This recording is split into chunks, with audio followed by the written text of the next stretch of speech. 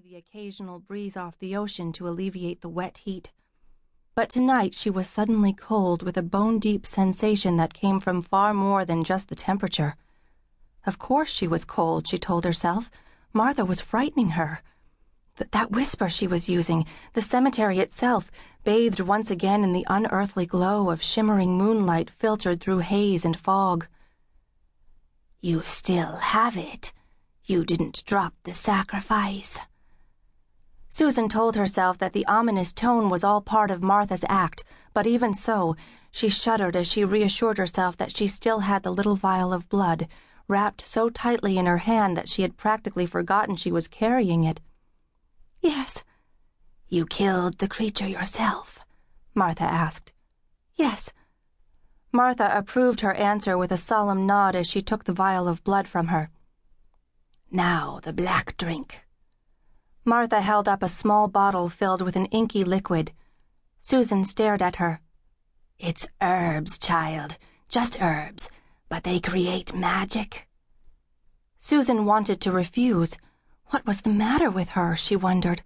All her friends had gone to Martha for potions and palm readings. Martha did have a talent for knowing what was going to happen.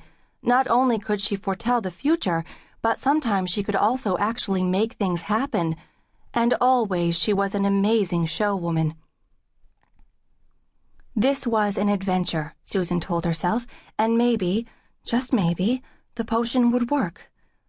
Martha was standing in front of her, smiling, looking as gentle as a kitten, as well-meaning as a doting grandmother. She pressed the small bottle into Susan's hand and helped her lift it to her lips. The concoction was sweet, not bad-tasting, but it carried an aftermath of fire that sent slivers of steel running through her blood. Suddenly, crimson darkness descended, making a Stygian pit of the cemetery, a fiery globe of the moon.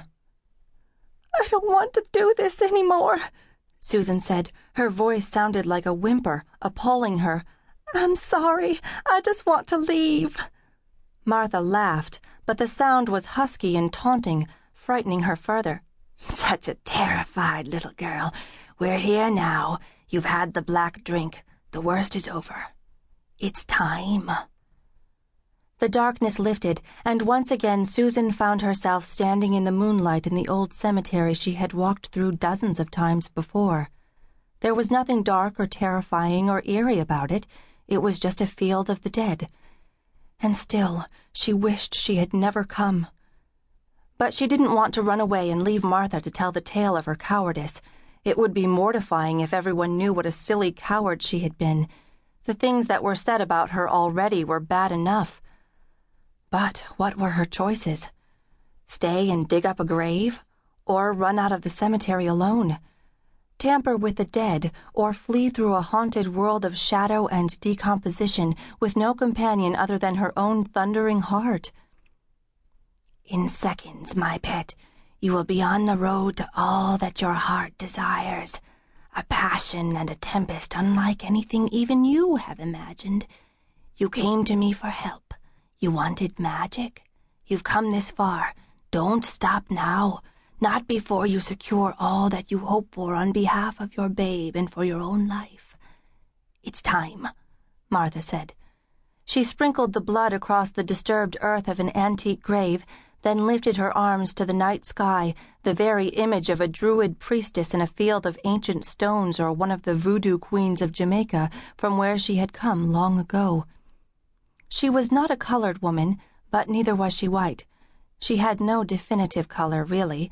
She was a pasty shade, like the moon behind the haze, and her eyes were a strange and watery blue. She didn't give Susan a chance to respond. She began to chant, her face lifted toward the sky, her arms still upraised. The words were unintelligible, a mix of English, French, Spanish, and something more ancient. As Susan watched her, she felt herself becoming almost hypnotized by the magic lilt of the words.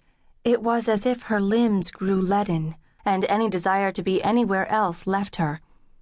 The tombstones and vaults, cherubs and angels, even the great guardian dogs began to appear as natural a setting as the cozy parlor of her home, welcoming her. The low-lying fog, caught in the amber glow of the moon, seemed to